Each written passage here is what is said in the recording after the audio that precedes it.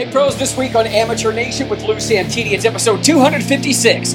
Commies and PsyOps and lies, oh my. This week, take your state back, New Yorkers. And this week in PsyOps and Bud Light's new slogan. Here's a hint, it comes from pretend woman Dylan Mulvaney. And at a la carte, instead of wearing I can't breathe tees, better slogans for Amateur Nation. Travel by EV if you dare. And there is something that actually gives millennials happiness.